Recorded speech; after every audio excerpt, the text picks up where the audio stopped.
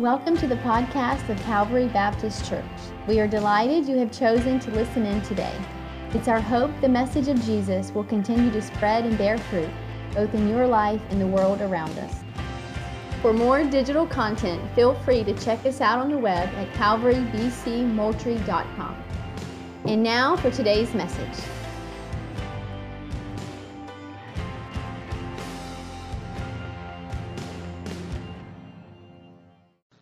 As I was preparing this text this week, it was interesting. One of the things I typically kind of think of, what's like something that explains this text in kind of everyday life, the things that I live in everyday life. And one of the things that came to mind is our love for substitutes. And here's what I mean. Like the first thing that came to my mind, I don't know what comes to your mind when you think of that word.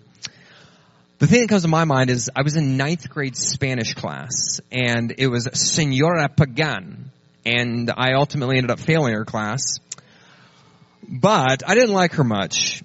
But I remember she was out one day, and one of the things that a substitute teacher came in, and it was interesting. Our class, I was not a Christian at this point, our class convinced this substitute teacher that the thing that Senora Pagan did every day is she would start off every class with a reading exercise. So one of the students pulled out like a trashy romance novel and went to the most sensuous part of it. And the teacher just starts reading it all the way through, da-da-da, and he put her arms around her and said, dun-dun-dun. And the class is just cracking up. But substitute teachers, we all kind of grew up most likely with that. Unless you were homeschooled, then you probably didn't. Unless you're the Myricks. Actually, I was your substitute teacher this week for a day while Josh was down. But we have them everywhere. We have them in school. We have them commercially. Mountain Lightning, Dr. Thunder, Amazon Basic. Substitutes for the real thing. We have them romantically.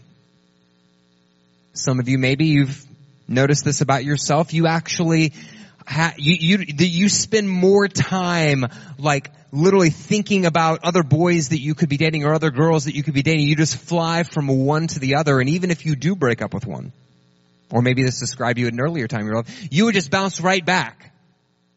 You would have bounce back relationships. What were you doing at that point? You were substituting. It happens in sports. Maybe you saw it last night in the Thriller. Jorge Soler substitutes and pinch hits. In the air to left, back to the wall, gone. Our lives are actually filled in many ways with substitutes, which is not necessarily a bad thing. But, interestingly enough, this is actually one of the themes that the Bible actually picks up on over and over again. It is both good news and it is both bad news. And we're going to discuss both today. We'll actually discuss the bad news first. So one of the things that we see, and it's ironic as we're about to read this text, is that it casts a dark cloud over humanity. That one of the things that the Bible claims is that you and I constantly are substituting different things for what only Jesus Christ can actually do for us. That we as a human race have actually turned away from the God of the Bible, not just in the things that we do, but in the things that are deep within our hearts, that we actually, if you think about it, can look at the God of the universe and somewhat almost yawn. Oh. That we, in many ways, are like wanderers in a desert, roaming from mirage to mirage, looking for anything that would quench our thirst. And when we think we find something, we shove it in our mouths, we swallow it, only to be disappointed again whenever we discover it as the sand that it really is. And then we often do not realize that the God of the universe stands as the living water that we actually need and truly deepestly want.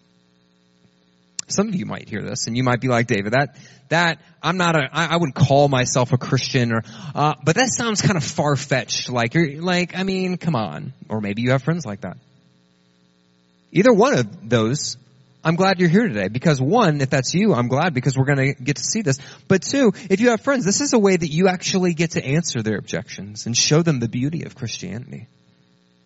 So we're going to see a couple things about substitutions today. So if you are a note taker, if you are a note taker, all right, we're going to have 3 simple points today. It'll probably go pretty fast. Here's our first point. Our substitutions for Jesus Christ can be so sneaky that we don't even see them. Our substitutions for Jesus Christ can be so sneaky that we don't even see them. Point number 2.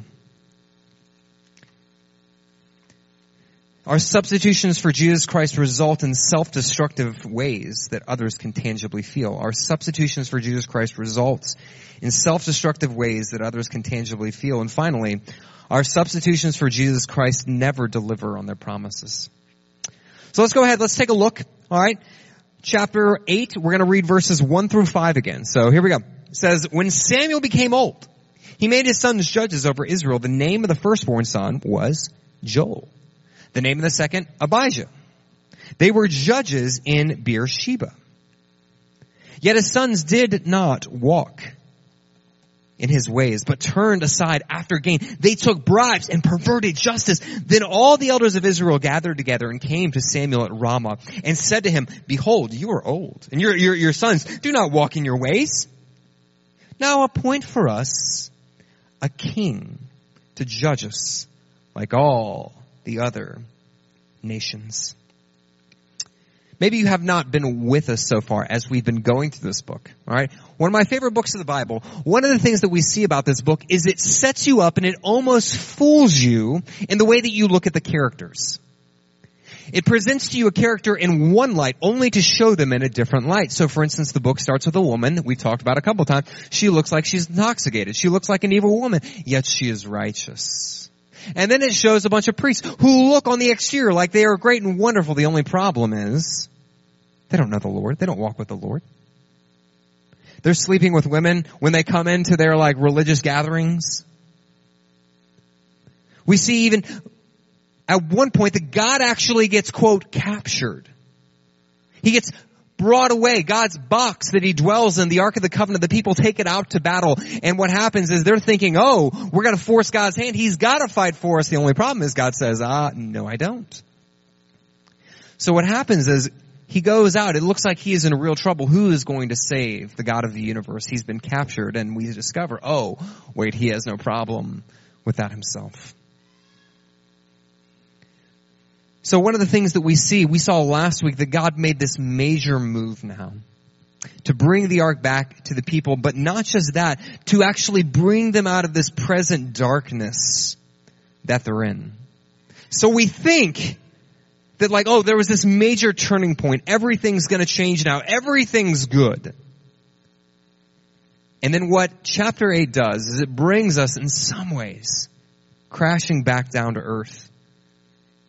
When Samuel became old, he made his sons judges over Israel. The name of the first one was Joel. The name of the second, Abijah. They were judges in Beersheba.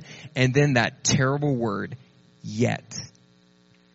His sons did not walk in his ways, but turned aside after selfish gain. So we think everything's going well. We think, oh my gosh, this is some new thing. And then what we get, it seems like, is more of the same. Samuel, this righteous leader, this guy who loves the Lord, he has been teaching for years and years and years and years. We see repentance throughout the nation of Israel. And all of a sudden, what happens? He appoints his sons judges, and all of a sudden, what are they doing? They're taking money under the table. They're perverting justice. What is going on? Why is the Bible telling us this? What is it telling you? If you read stuff like this is just a note. Let's say you're constantly reading your Old Testament. Here's a tip. Whenever you see introductory information like this, it's going to show you what's going on after it. Does that make sense? So keep this in mind. His sons, they're crooked. Why do we need to know this? Because what is the very next thing that happens? Verse 4, then the elders of Israel gathered together and came to Samuel at Ramah and said to him, behold, you are old, and your sons do not walk in your ways. Now appoint for us a king to judge us like all the nations. You probably read that and you're like, David, what's going on? I don't understand. Let's just do some background real fast. in the Old Testament, God actually adopts a nation. They are very much unlike all the other nations. Why are they unlike all the other nations? Their government, in many ways, does not resemble any of the other nations. What do? What did they do in the ancient days? They did this. Whenever they set up a government, they put a king over everybody. All right? That way, the king would make decisions. Boom, boom, boom. The king would go out to battle. The king would do all these things. Israel was different. God didn't right away appoint a king. Now, he is not exactly against it, because we read back in, if you want to later this day, we read in Deuteronomy chapter 17, he actually talks about a day that he would actually do that. He would bring about a king. And in that way, he would kind of make them like all the other nations. So it's interesting, you read this and you're like, wait, what is going on here? What's going on? Here's what's going on. And we can see this later in the section. That these people are looking at God. And what they are is they look at it and they're like, okay, I know he's brought us through all these particular things. But we feel kind of unsafe with him ruling over us. We would feel a lot more safe if there was actually, let's say, a king ruling over us. Then he could fight like all our battles. He would take care of all our issues. He would take care of all of our problems. It's interesting, the request isn't necessarily against what God has already said. But read in verse 6 and 7, what does it say? But the thing displeased Samuel when they said, give us a king to judge us. And Samuel prayed to the Lord, and the Lord said to Samuel, obey the voice of the people in all that they say to you, for they have not rejected you, but they have rejected me from being king over them. The issue here is not that they asked for something that was technically wrong. It was the motive behind that which they asked. Now you might be like David. Like that's silly. Why would they do that? Of course, like if I was in that situation, like I would trust the Lord. I would walk with the Lord. Hold up there for a second. One of the things that the Old Testament is meant to do, it's not to tell you how stupid people were in the past. It's to hold up a mirror to show that you and I are actually the same way. So what they do, instead of just saying, we don't trust God, we never say those kind of things.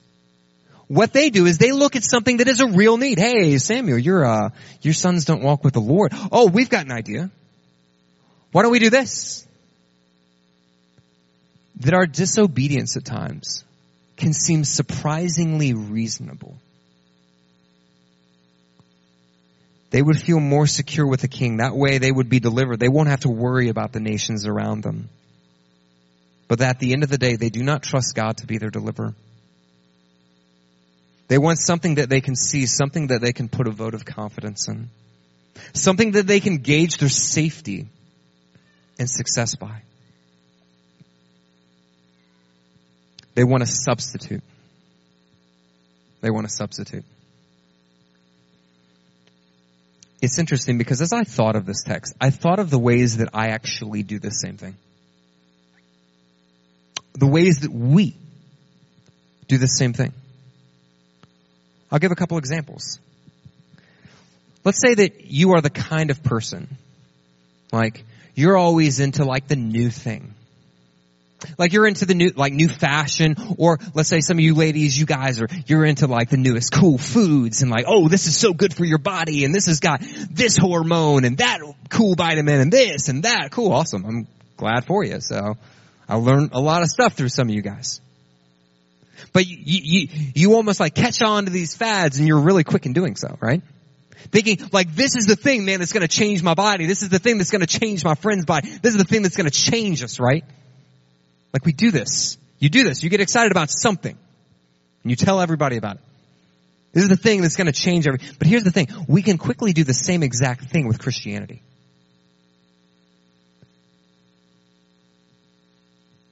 we practice the form of it, but the content isn't there. I'll give you an example. So let's say you look for experiences with God through praise and worship. Awesome. That's great.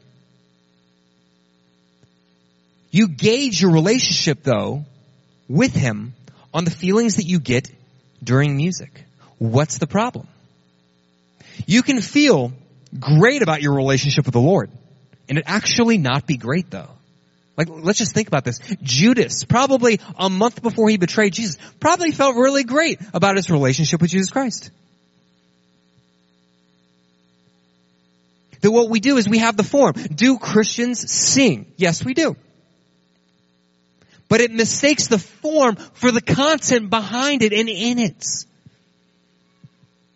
I'll give you another example. Maybe you are the first to volunteer for any program the church has, like the nursery or working with some of the stuff we did for the student night that we had here. Praise God. I'm thankful for you. Great. That's awesome. However, at the same time, maybe it was different. Maybe you grew up in church choirs and those type of things.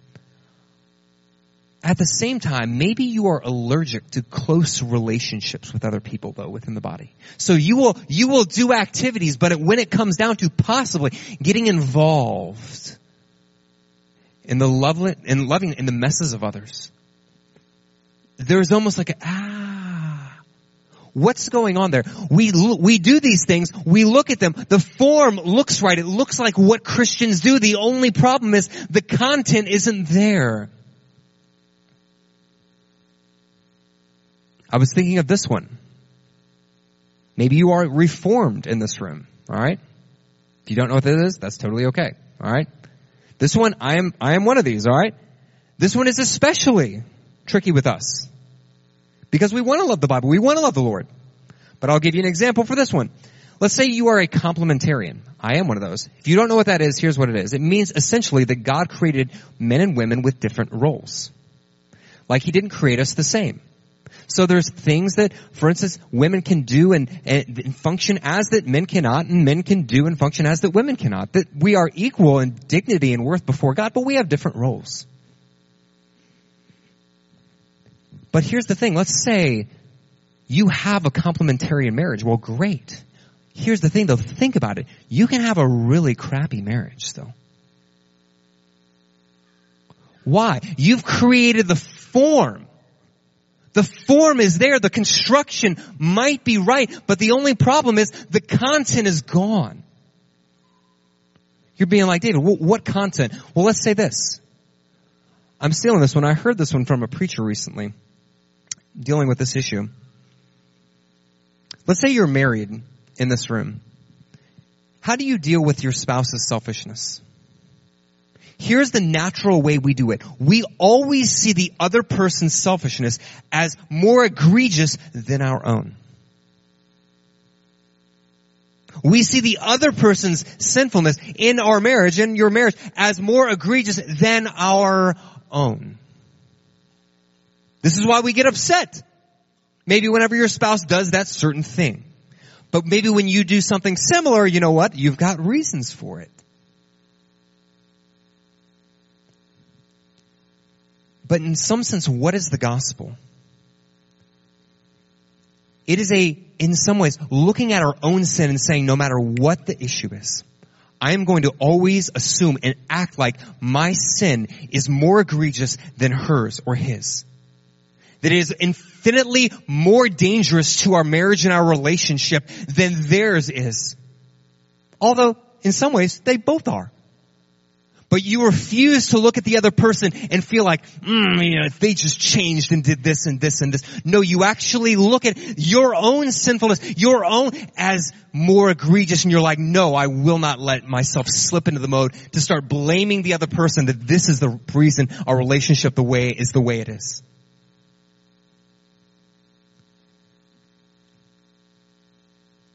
You see, that's some of the content of the gospel right there.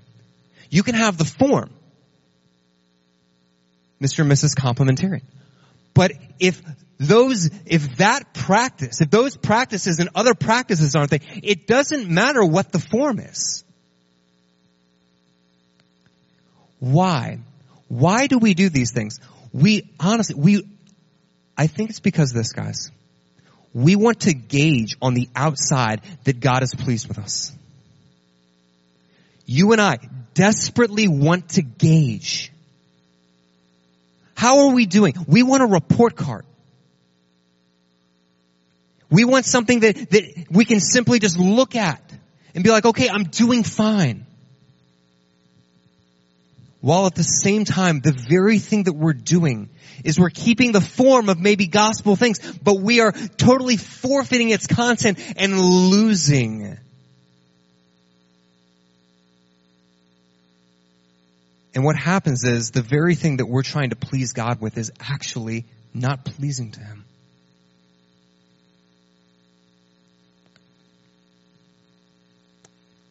That one of the things that we see here is the natural desire for substitutes. Doesn't matter how old you are. Levi, Isaac, Callie, Hannah, Brandon, Lauren, we all substitute. We're substituting things for Jesus Christ, wanting to find identity, meaning, hope in things that actually are good things but could never do it. And this text, one of the things it's doing right away is it's showing how we do this all the time. That we essentially almost sometimes treat Christianity like we do our new diet. That if everybody just got on the same page, then all the world would be right. And I guarantee you that's not true.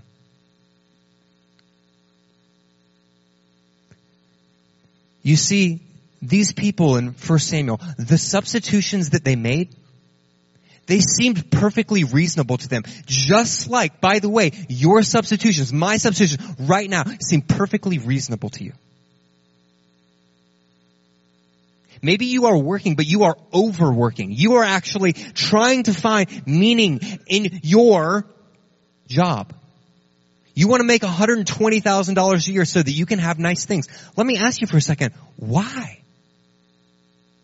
What if your family and you could live off 60? And you could pour yourself out for brothers and sisters in Jesus Christ? Would you have a lot less nice things? You sure would. But I guarantee you this. In eternity, you will have something that nobody else has, but also this too. In this life, you will have something that nobody else has as well. You will be rich. It will be in a different currency than you expect. You will be rich in good works and rich in love towards others. And that, right, by the way, does not struggle with inflation. Next point. 2, our substitutions for Jesus Christ results in self-destructive ways that others can feel. Let's look at verse 6. We saw this earlier. So remember, they asked for a judge. Now Samuel is responding to them. But, verse 6, the thing displeased Samuel. It displeased Samuel when they said, give us a king to judge us. And Samuel prayed to the Lord. And the Lord said to Samuel, obey the voice of the people in all that they say to you. For they have not rejected you, but they rejected me from being king over them. According to all the deeds that they have done from the day that I brought them out of Egypt, even to this day. Forsaking me and serving other gods, so they are also doing to you. Now then, obey their voice. Only you shall solemnly warn them and show them the ways of the king who is to reign over them. What are they doing here? First of all, why does Samuel get upset? They're like, hey, we want a king to judge over us. Well, let's just think about this for a second. Who's their current judge? Oh, that's right. It's Samuel. It's Samuel. He's literally been walking with these guys probably for like 60 years. He has been teaching them When you hear the word judge, don't think like courtroom, wig. I don't think judges use wigs anymore. Courtroom, like bald or thinning, like gavel. Don't think that. Probably think more along the lines of, okay, they decide some cases. Major in terms of teaching at this time, probably what he's doing. So he's been going around to these different parts of Israel for like some 60 years. This guy is not lacking in relational capital. He has poured himself out for these people. He has given himself for these. He has taught them. Who else has he taught though? He's probably taught their kids. He's probably taught their grandkids. And you can begin to understand why he feels the way he does. Because although they don't say it, in some sense what they're saying is, we don't want you anymore. Now think about this. I think there's an aspect we can sympathize with the feeling here. Have you been rejected by people that you love? Have you been rejected by people that you would actually never expect to be rejected by?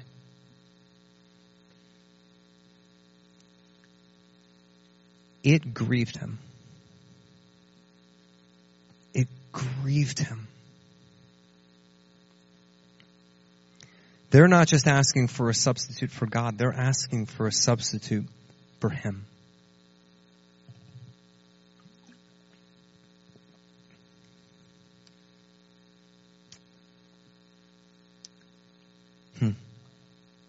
So how does he deal with this? I love the Lord's response to this guy. He is heartbroken. Like you can see it in the text. It's there. But notice what God said in verse 7. Catch this. And the Lord said to Samuel, obey the voice of the people in all that they say to you, for they have not rejected you, but they have rejected me from being king over them, according to all the deeds they've done from the day that I brought them up out of Egypt even to this day. See, if you read that, there's a way you probably shouldn't read that, right? Here's, like, you could read that, like, for instance, like how, like a girl would break up with you. You know, it's not you, it's me, like. No, and you're thinking, no, it is you, like. That's not what the Lord is doing. What is he doing to Samuel? He is inviting Samuel to a place where he can find a home for his sorrow. You might be like, David, how did you know that? Did you notice what the Lord said? He said, what they're not rejecting you, they're rejecting me according to, and he starts listing all the things that they had done to hurt him over the years.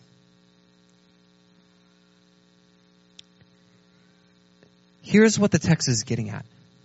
That whoever this God is, he is a God who, you might have never heard of this word, is long-suffering. What does that mean? That means he has been through the ringer. That he is one who knows pain, not just from the outside, but from the inside as well. That although he is a God who has no relational deficit, he doesn't get lonely. At the same time, he is so selfless in his love and passionate in his love for humanity that he continues to open himself up to the agony of being betrayed over and over again. Not because he needs anything, but so that human beings might actually find their joy in a restored relationship with him. That he is a God who is long-suffering. So essentially what he says to Samuel is, you come mourn with me. You come mourn with me.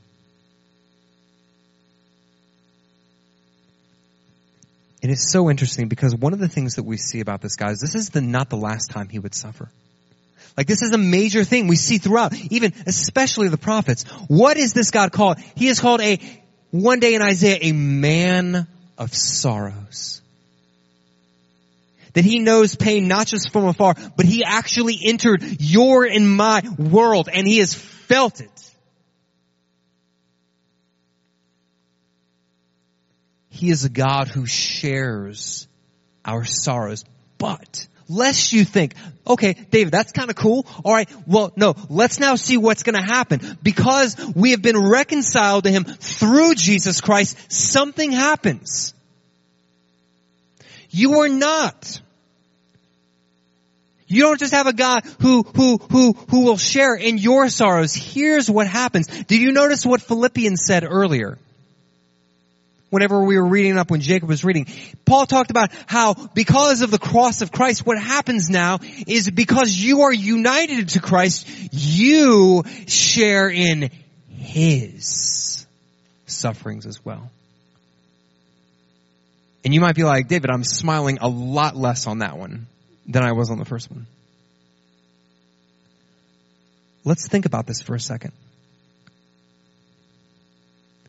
In Jesus Christ, you and I begin to share in his sorrows. What does that look like? That looks like this. It means serving others and loving others in an uncharacteristic way for this world. That you would open yourself up to pain and agony to help other people, even if they hurt you, over and over and over and over and over again. Why would someone do that?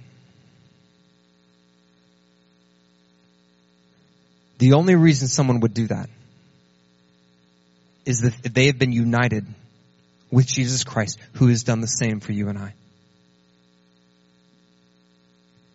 And interestingly enough,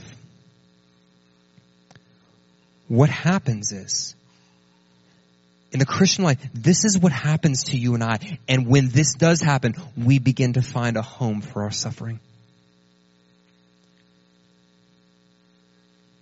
In a way that actually does not sulk in suffering,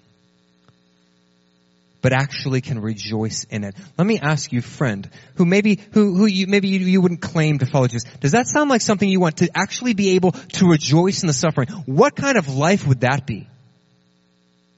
To meet your pain and agony dead on, and to still be able to rejoice. That is unnatural. How could that ever happen? The only way that could ever happen is if you find a home for your suffering, and that is only in Jesus Christ.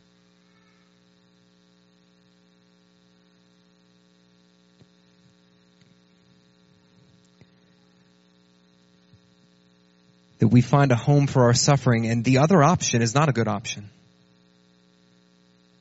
The other option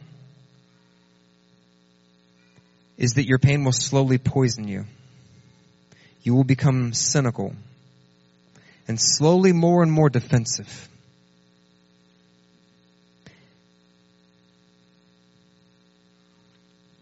Your tongue will loose more and more. But Jesus Christ calls us to something better, that we have a God who is long-suffering, and not only that, he not only takes on our sufferings, but he invites us to take on his. The only cool thing is, though, let's think about this. There's a day where his sufferings, the sufferings that we actually share in now, will end. And he will make good on his promises. But until then, we walk, giving ourselves away. Walking into relationships, giving ourselves away for the sake of others, not insisting on our needs in the relationship being met.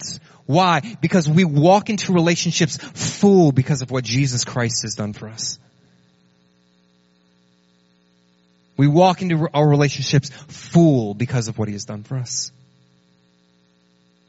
The reason we can suffer with other people is because why? We have a long-suffering God who is speaking to Samuel right here.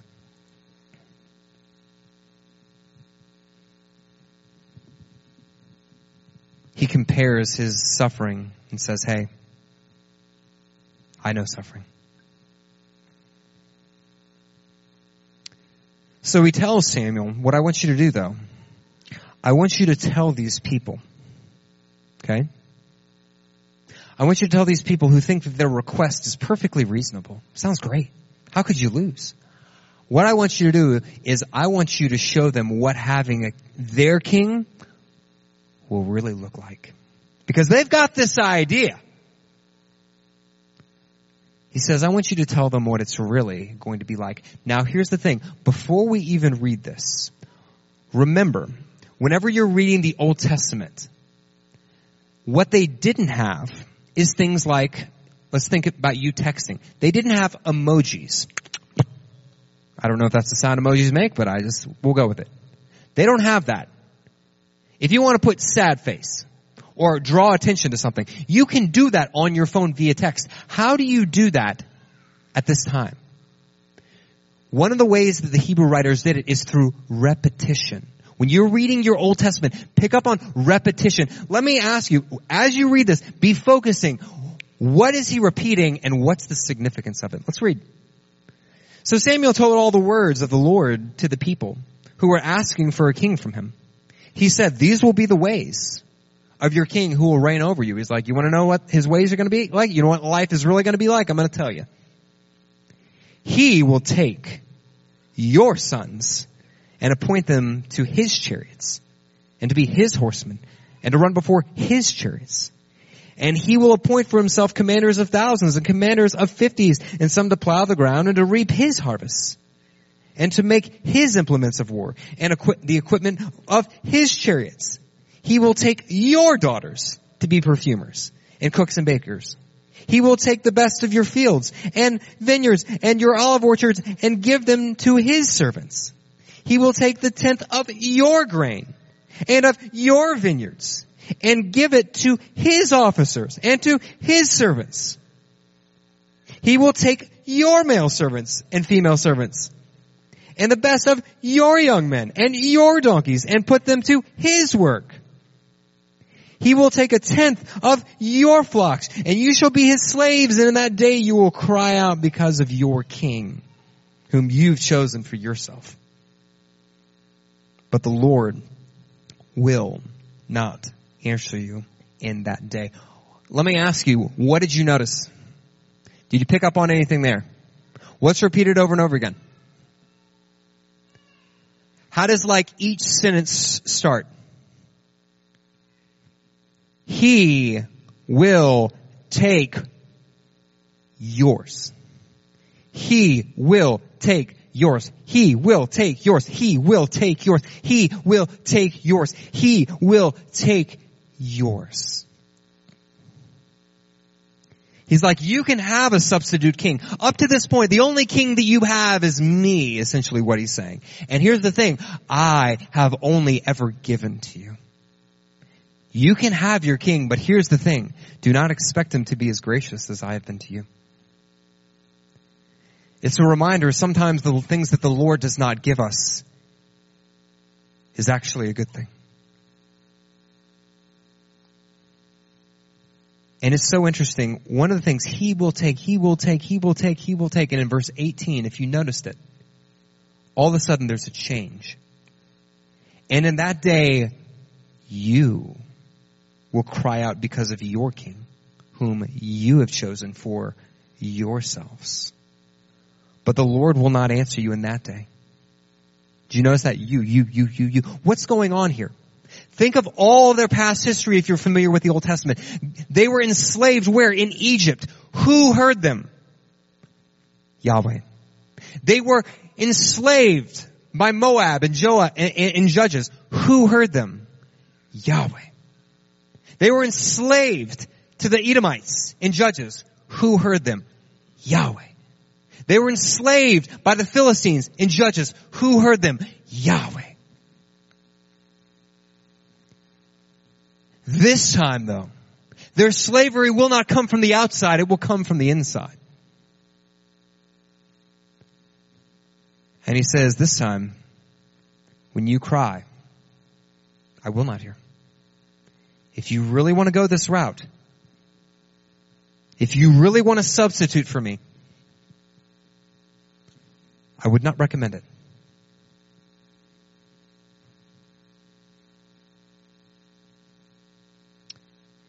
It's a cold, hard truth that our gospel and God's substitutes never serve us like we think they're going to serve us. In fact, at the end of the day, we end up serving them.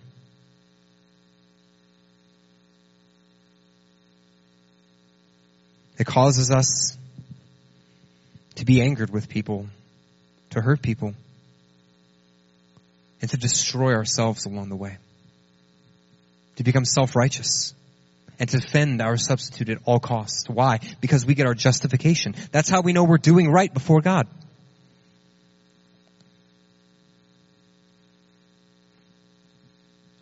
That God, in the text, will give them their substitute. And you might say, David, that's a pretty bummer way to end this text, which you would, in some ways, be right. But let's just think, this is not the last time that God would actually give a substitute. Later on, we would read he would actually give another substitute, except this time it would be the king that we never wanted. The only problem was he was the king that we needed.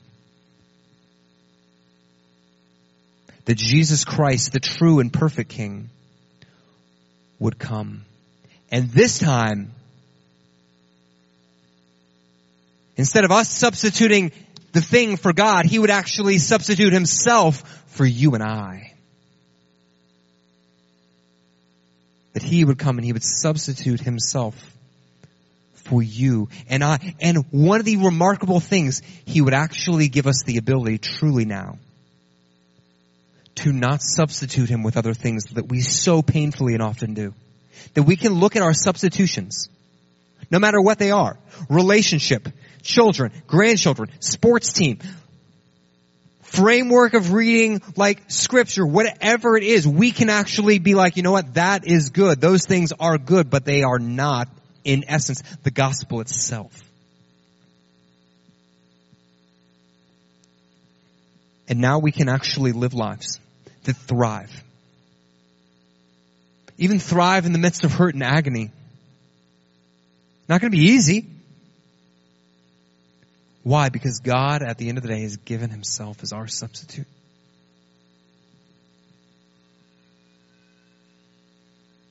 That he, in many ways, he gives them Saul.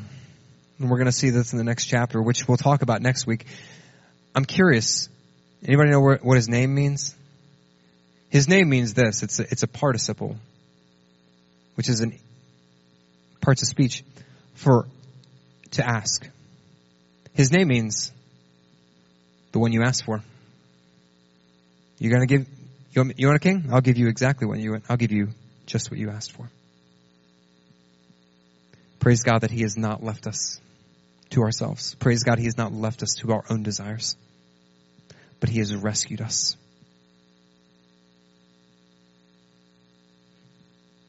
What does this do? Maybe a quick application point or two here. This allows us to take on the hurts of others even when they hurt us. Some of you might have actually this impossible expectation of your friendships. Like if someone hurts you, you're done. Done. Nuh-uh. Girl, you said that. Let's think about this. Has Jesus Christ done you that way? He is not. He is not. That is part of our call now to lay our lives down. And to open ourselves up to the pain and suffering of other people. Why? Because even when they hurt us, and you will get poo-pooed on. I have gotten poo-pooed on many times. I've gotten poo-pooed on by people I would never expect to get poo-pooed on. That is the Christian life. If Jesus Christ suffered because of the pain and agony that other people brought on themselves, you and I will do the same. You will feel the suffering of other people. You will get poo-pooed on. Is that a theological term? Sure. But we rejoice in the midst of it. We rejoice in the midst of it. Not at that thing. Not at getting poo-pooed on. But what? At our God who will one day restore all things to himself. That this is why we push things like redemption groups, that there is a sign-up sheet outside. If you've not signed up, we encourage you, sign up on that. This is one of the avenues we are trying to walk together. This is our attempt at doing this right here.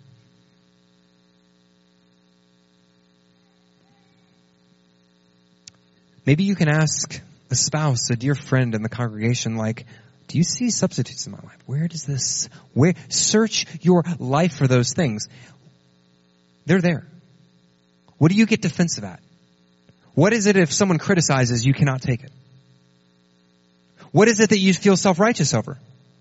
That whenever people don't do this thing, instead of having a merciful heart, you get angry.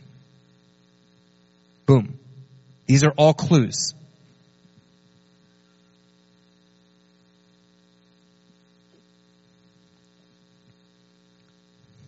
But praise the Lord, we serve a long-suffering God who has invited us to find a home for our suffering in his own sufferings. That he has been our faithful substitute, the substitute to end all of our substitutes. May we walk with him in that. May we walk with him in that. Because that right there is good news. Let me pray. Thanks for listening in to today's message. For more information about our church, feel free to visit us at calvarybcmoultrie.com. We hope you will join us again next time. Until then, grace and peace.